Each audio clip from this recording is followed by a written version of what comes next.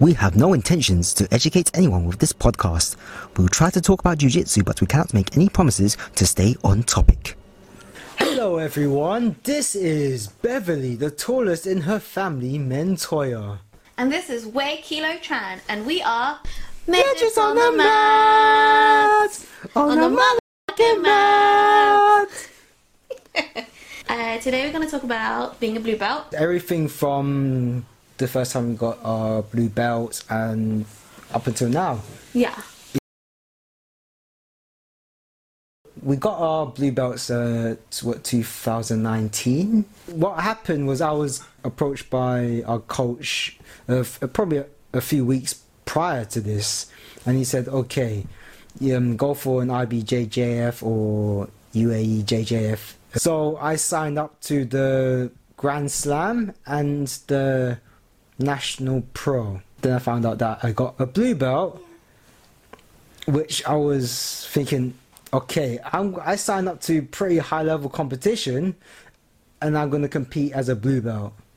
Because I was thinking, oh yeah, I'm a white belt. I'm doing pretty well. I'm gonna smash this competition. And then? Well, and then I competed and I got scissor chokes in my first two matches, and I only ever got this submission once as a white belt, and as a blue belt, for whatever reason, I got it 4 more times, twice in my first blue belt competition. Honestly, when I entered this, I was worried and a bit anxious. I was thinking, I'm not ready for this. I know I was doing very well against the blue belts in our class. I was either being competitive with them or I've submitted some of them. But again, there's a difference between being in the class and, you know, being in competition. It's a bit more intense. People want to fuck you up. And I remember I was in this guy's guard for a very long time in my first match. He pulled guard, he wrapped his legs around my waist, and I was stuck in his guard for a very long time.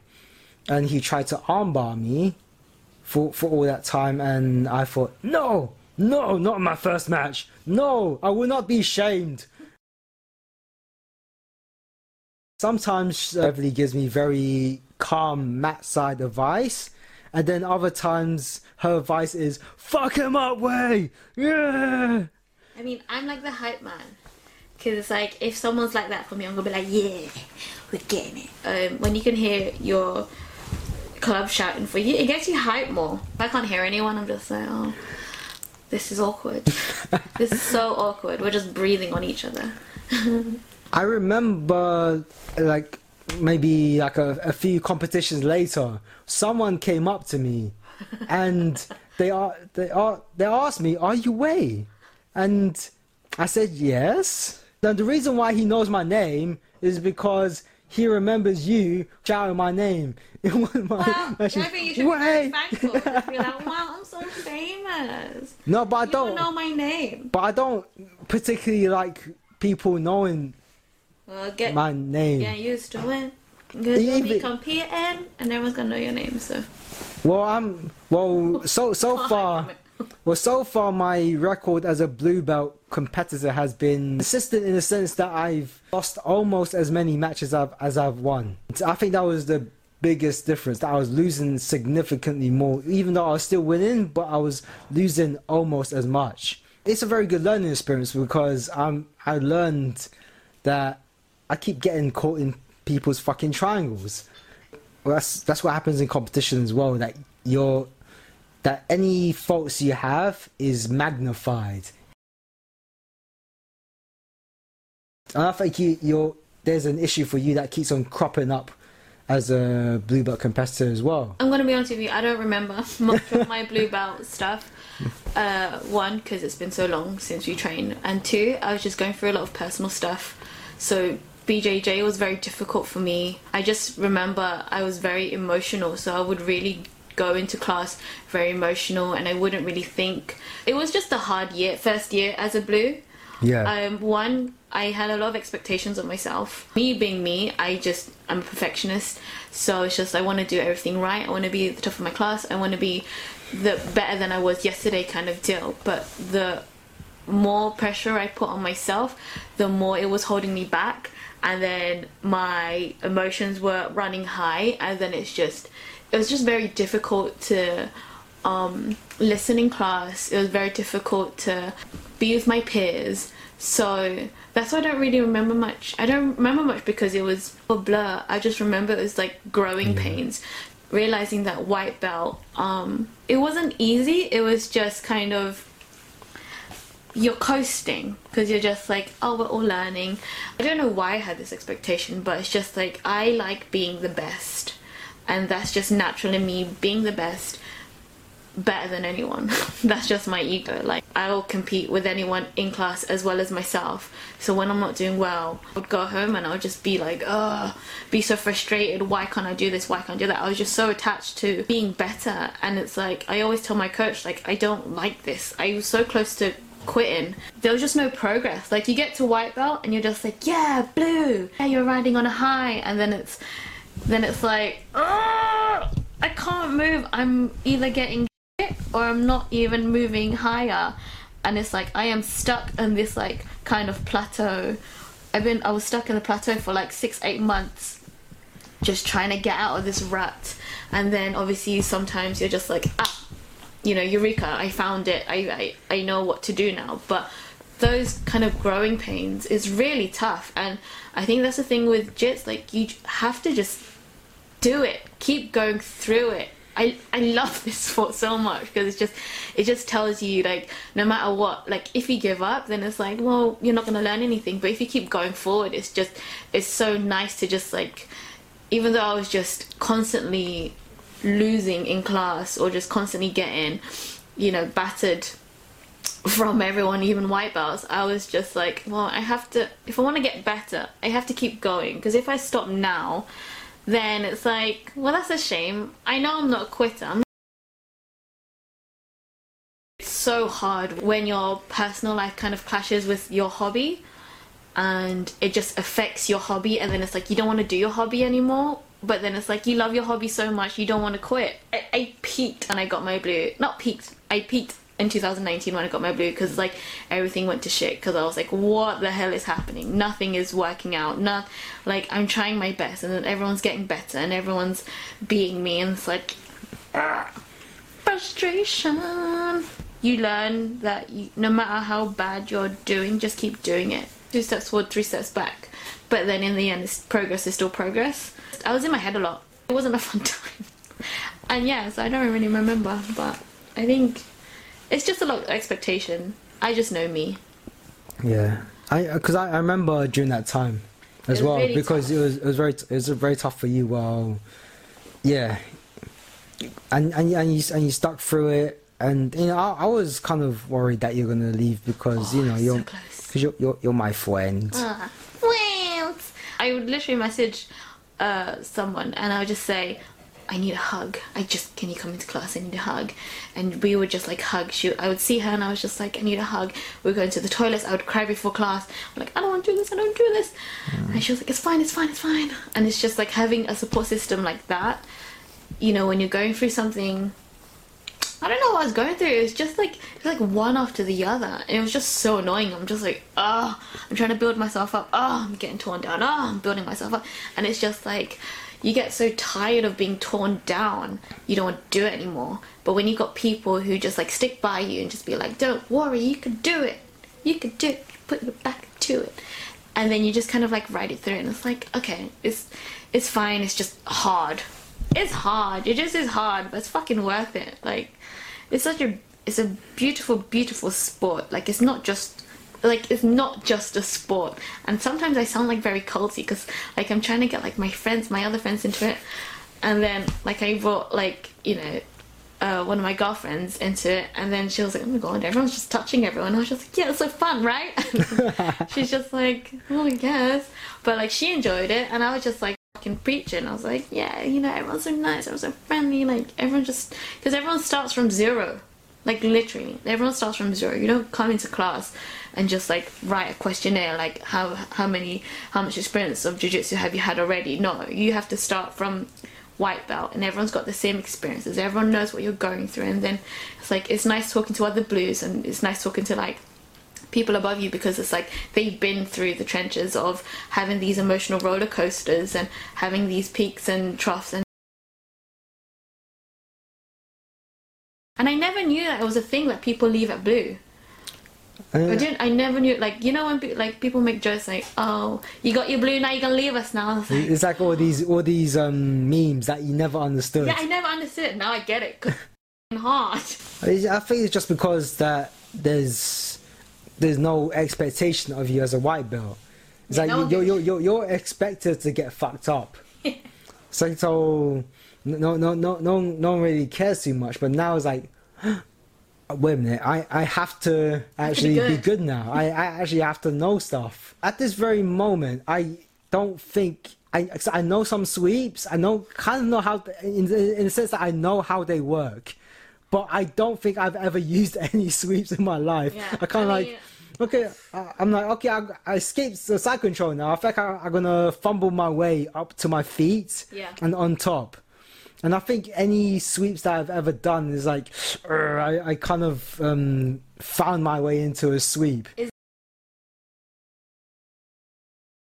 thing I'm always stuck in, which is why I wasn't going to quit blue over this, but it was just so frustrating, was side control. And I remember getting away, I'm just like, get me in side control, I'm going to try, I need to try. And then it's like, right, technique time, let's do this, frames, and then your frames fuck up, and then you're like, well, back to square one, back on the mats, okay, back, you know, pins on the ground, then you're just like, oh, and then it's like, you have to start from the beginning. It's like from the foundation of like, all right, frames, this, and this, and it's like, okay, no, they've tackled everything, and then it's like I give up, and that's like, I'm still working on my side control. It's the transition from bottom. When someone's got me there, oh, it's so hard, and it's so frustrating, because it's like, I know what I can do, I've got powers, I know what I can do when I'm there. When I come out from the bottom, I'm just like, I can do it, but it's this thing of like getting held from my free will. Well, I think it's kind of show off. I'm just like, nah, I can't do anything. I'm here for 5 minutes. This is annoying. But I think that's also a gap in knowledge that when you move on from white belt to blue belt as well, because you're so advanced in some areas that other areas you didn't have time to develop, because we got promoted quite quickly. Do you think? Yeah. Yay. So because this is your first martial art that you're practicing, it's not your only martial art. This is your only martial art you're practicing. You never had to encounter that obstacle, that brick wall. And I've had, because I've done martial arts since 16 years old up until now 34. That there's pause. You're old. Unpause. Yeah, I'm old. I said unpause. Because of that, I've encountered my obstacles very, very early on, and I continued, and I knew what it's like when you feel like you're not progressing at all and you're not going anywhere, and eventually you kind of sort of just do it and go with the motion until you have that spark, and you find that light bulb moment where you realize, oh, that's how I get over it and get to the next level. But there's a reason why there's that obstacle, and there's a reason why there's that roadblock, because you are going to that next level, but you're having trouble finding your way to that next level. I understand why it's a common problem, because I know that there's a lot of people who start jiu-jitsu and it's their first martial art as well. And when they reach that blue belt, I guess they feel like, it was fun at first, but now there's all these things I have to do. Any blue belts out there who left jiu-jitsu because of wrist locks, please inform me, because I would be very interested in your story. It'll be very interesting to hear why people just not carry on, because jiu-jitsu is everywhere. You can find a club anywhere, everywhere. The fact that this sport is available to everyone with any kind of physical ability is amazing. everyone can do it. So it's like, what stopped you from wanting to go further? Why would you stop? That's what we want to understand. Aside, why would you so stop? Unless I can understand that sometimes life gets in the way as well, and then you're like, okay, I think this has more priority. As that you might need to move away to another city or whatever, and that part doesn't have jiu-jitsu. Because I'm continuing because I'm interested to see what black belt Wei is like. Me too. I want to know what can Wei do as a black belt. I'm interested. So, this is my longest physical achievement, I'm so proud. And it's just like, what else can I do?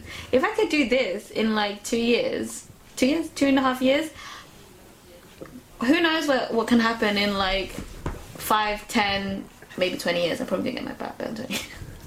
I had dreams this year. Fucking COVID.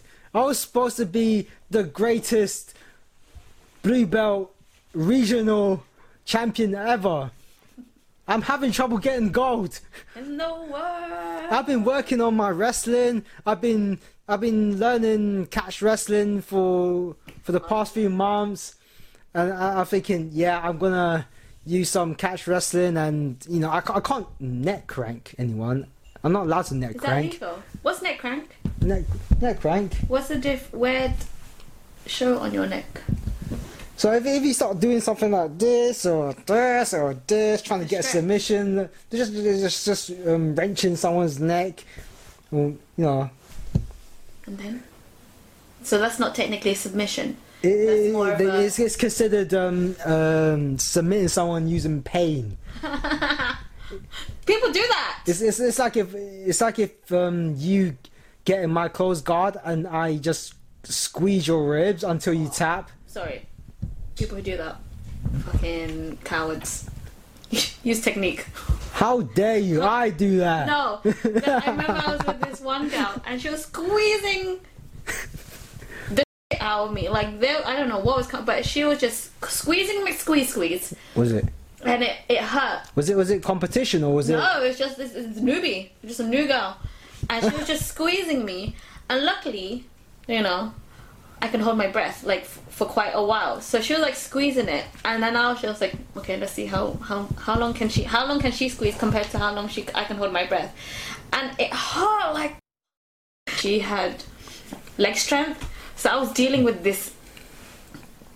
I was gonna say baguette because it looks like a baguette. Just twisty around my waist, and it hurt so much. But I wanted to tap. My ego said, "Don't do it. Don't give her the satisfaction." It'd be funny if you got your elbows in time, and then they try to squeeze, and then your elbows dig into their legs. Oh no! It's like that'd be fun. Yeah, I remember there was this tiny. He's not tiny. No, he's not smaller than me, but he's a relatively small black belt. He sat on me in a certain way, and I was thinking. I think he sat on my diaphragm, and I've never seen you suffer. So this black belt sat on me in a certain place, a specific place, and he knew what he was doing. I don't know his name, but it was maximum suffering. Maximum pressure. I don't remember. I think I actually tapped to that. Or didn't I? I don't remember, but I was very close to tapping. It was horrible. Tapping to pressure is like it's like I surrender. But there's a difference between getting sat on by a gigantic white belt and a black belt who knows what they're doing. He knows how to make you suffer in a very specific way. Thank you for watching or listening to this episode of Midgets on the Mat. You may like, subscribe, share, or download this episode.